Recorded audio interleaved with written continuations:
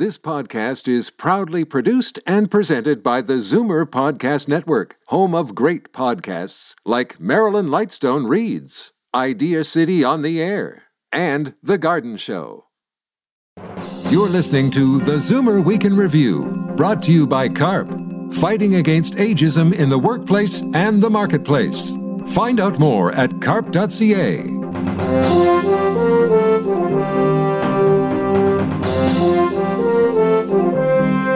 Good afternoon and welcome to the Zoomer Week in Review, all things Zoomer worldwide. I'm Libby Znaimer. How CARP will hold Ontario's huge new PC majority to account, and food and photographs from one of Canada's iconic inns, Langdon Hall. But first, here are your Zoomer headlines from around the world. Trained dogs may do a better job of detecting COVID than rapid tests, according to a new French study. Specially trained dogs sniffing sweat samples were able to detect COVID in nearly all cases, while rapid nasal tests only picked them up in roughly 84%, according to research in PLOS ONE. Rapid tests won out, however, when it came to accurately identifying negative cases. Dogs correctly identified about 90% of those, but rapid tests correctly identified nearly all. Elon Musk has told Tesla employees to return to the office or leave the firm, according to a leaked memo. The billionaire writes in an email to staff that anyone who wishes to do remote work must be in the office for a minimum of 40 hours per week or depart Tesla. The electric car company joins a number of others demanding a return to the office. You know how frustrating it can be to get computerized answering services when you need to reach customer service. Now, Spain's government wants to end those one-sided conversations to offer a real customer service worker when callers make the request. A new bill would do away with long wait times by forcing companies to answer calls within 3 minutes. Providers of basic services like utilities, phone, and internet will have to offer customer service 24 hours a day, 365 days a year. All other companies will have to provide it during working hours. A husband and wife in India are so desperate to have a grandchild, they're suing their son and daughter-in-law 6 years after their wedding. They're demanding the couple have a child or pay them $650,000 in damages. The parents say they spent their life savings to have their son trained as a pilot in the U.S. and financed his lavish wedding in India, along with a luxury car and an overseas honeymoon. They assumed their investments would eventually pay off in the form of a grandchild. But the not-so-newlyweds showed little interest in producing one. So after 6 years, the parents are taking legal action. The case began in court this week.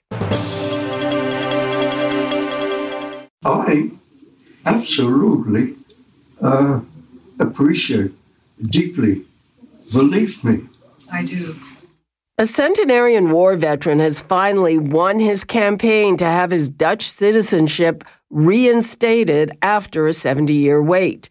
102-year-old Andre Hissink, who lives in a retirement home in the Ottawa Valley, grew up in the Netherlands and survived 3.5 years as a bomb aimer and navigator with the 320 Dutch Squadron in the British military during World War II. His Dutch citizenship was revoked when he became a citizen of New Zealand in the 50s. Finally, this week, the Dutch king made a rare exemption and granted his wish for dual citizenship, a privilege very limited in that country. A special ceremony was held at Hissink's retirement residence, where the Dutch ambassador said, "You are Dutch, and you will be Dutch again." I'm Libby Znaimer, and those are your Zoomer headlines from around the world. The Progressive Conservatives' huge majority victory in Ontario this week means it will be harder to hold that government to account. But CARP has a plan to push its healthcare priorities to the top of the agenda. Anthony Quinn, CARP's Ontario election lead, shared the strategy. What's your reaction to this resounding majority for the Progressive Conservatives? My first reaction on behalf of CARP members would be that Doug Ford said he would get it done. So starting today, I hope he will start to get it done because there's a lot of work to do. There are still thousands of short places for nurses in Ontario. There's still thousands of PSW short. We're still thousands of people in long-term care wait lines. So please, Doug, get it done. That's the message. Well, get it done could mean a lot of things. During the campaign, I'm not sure how perfectly they stacked up against the CARP 5.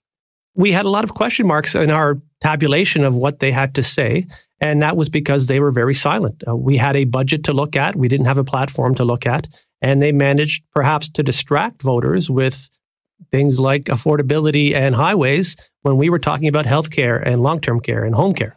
Most people cite healthcare as their main concern.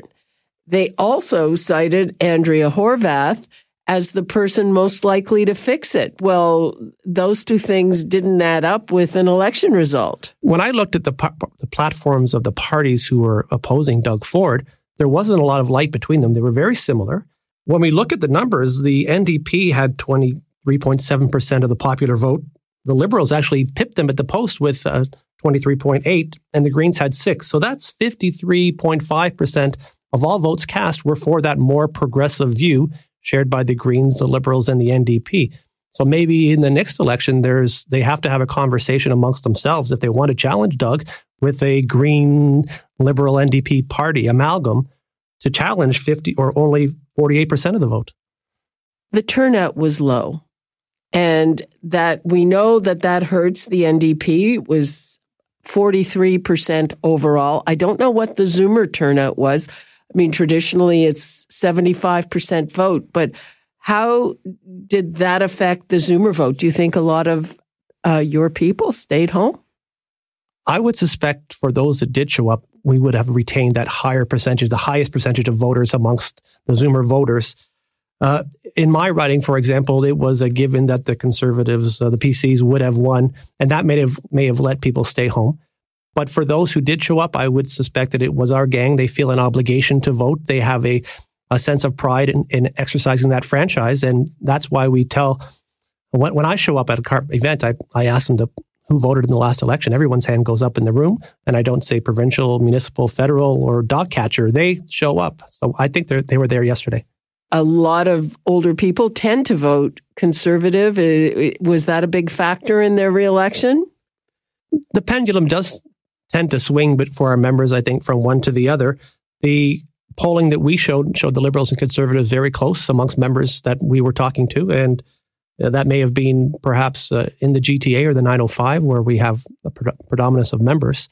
I think Doug Ford had 4 years in front of the camera, and it's hard not to go with what you know. He seems to have learned some lessons in terms of just relatability. He seems to be more relatable. And, halfway through the first term, he was a bit of a disaster, but he pivoted and learned from his mistakes, I think. I agree. I think he learned to listen a bit more, maybe, or who he was listening to could have been a different person, but he did come out of the last election with a majority and was a bull in a china shop, knocking everyone around.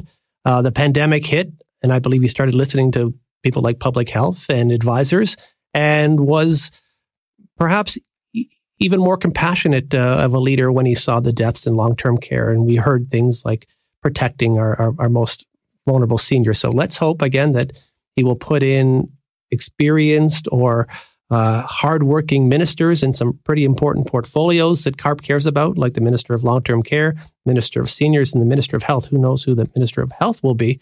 But we need, he's got 83 people to choose from. So let's pick some great cabinet ministers. Let's give them a mandate to really get it done, as he said, and it should start right away.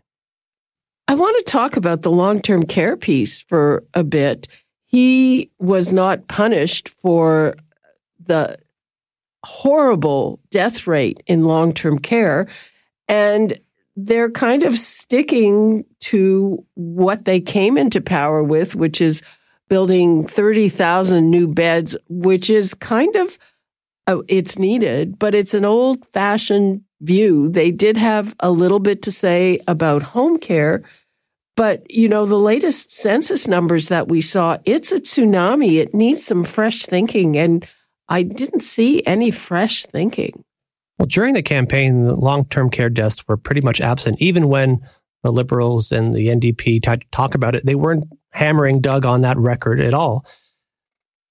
CARP has been working with the provincial government, the Minister of Long-Term Care, for the last number of months on changes to the regulations in long-term care homes. And there has been some movement on that. So they're paying attention to the file. We thought Minister Phillips was a good antidote to Minister Fullerton, and CARP had vocally called for her change. And we're hoping that whoever comes in to take over that long-term care file will continue the progress, because building beds isn't just enough. We had asked all parties to support the transformation of how we care for our most vulnerable in long-term care. They were silent on it, but we'll continue the fight. Anything else? I'd like to thank you, Libby, and everyone at Zoomer Media for keeping the CARP 5 front and center. We were really proud that these issues were talked about across the province, and we held the candidates accountable. And for the next 4 years, we will continue to hold those elected accountable, and we're looking to get it done. Anthony, thanks so much. Thanks very much, Libby. That was Anthony Quinn, CARP's Ontario election lead. I'm Libby Znaimer, and this is the Zoomer Week in Review. Coming up, a cookbook celebrating the iconic Langdon Hall. You're listening to the Zoomer Week in Review, brought to you by CARP, bringing you vital information to boost your health, your finances, and your rights. Find out more at carp.ca.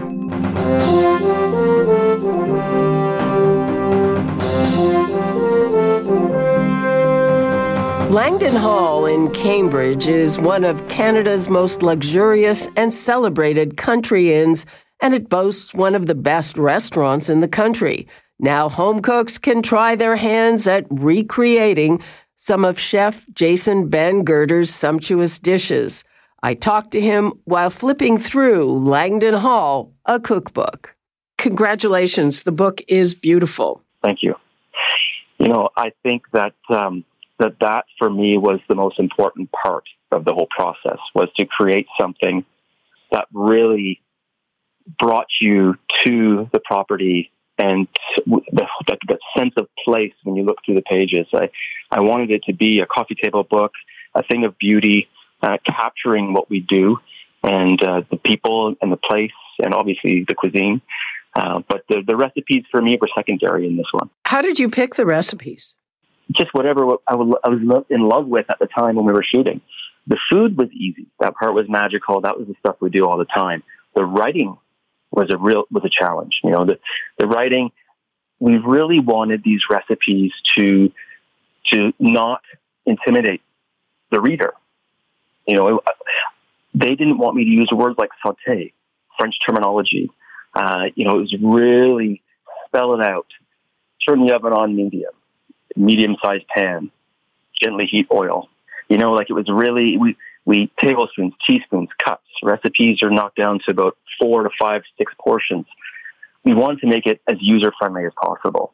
And that was hard. Speaking as a reader, the pictures are intimidating.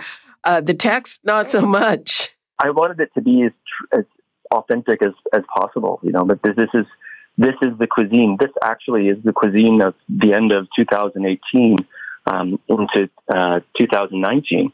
And I guess it's a snapshot of that time and the food that we were serving at Langdon Hall.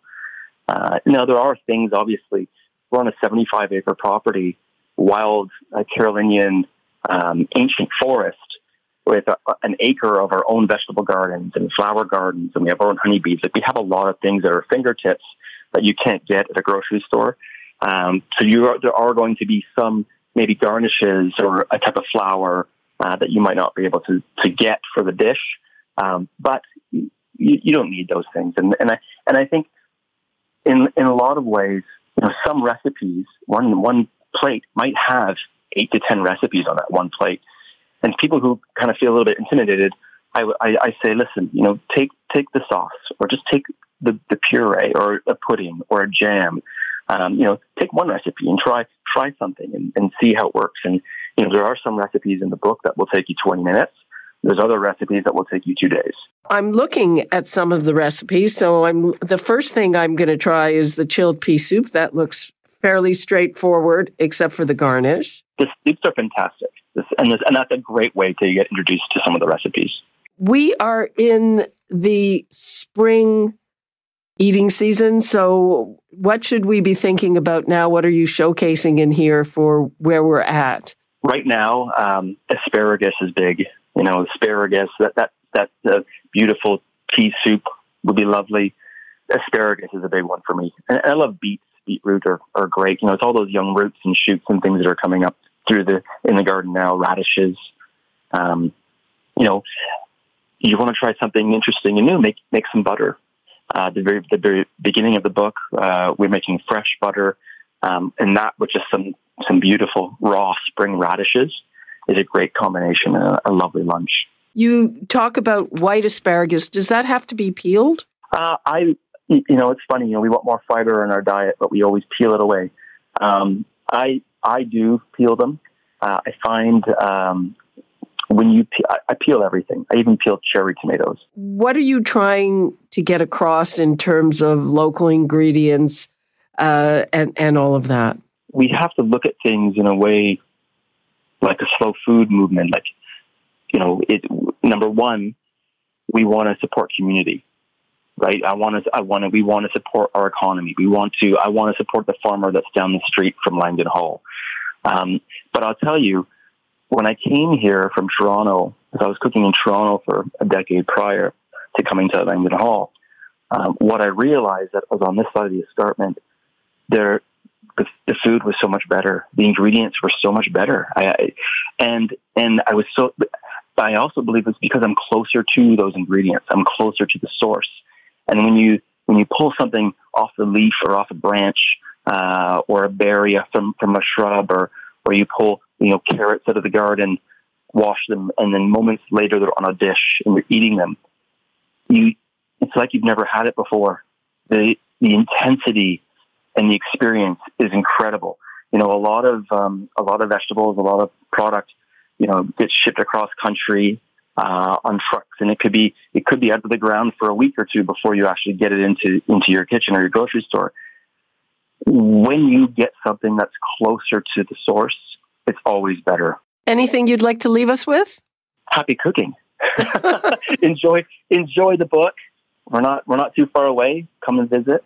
And it was lovely to meet you, and thank you for the opportunity to have a conversation with you today. Okay, well, it's great talking to you, and thank you for the tips. My pleasure.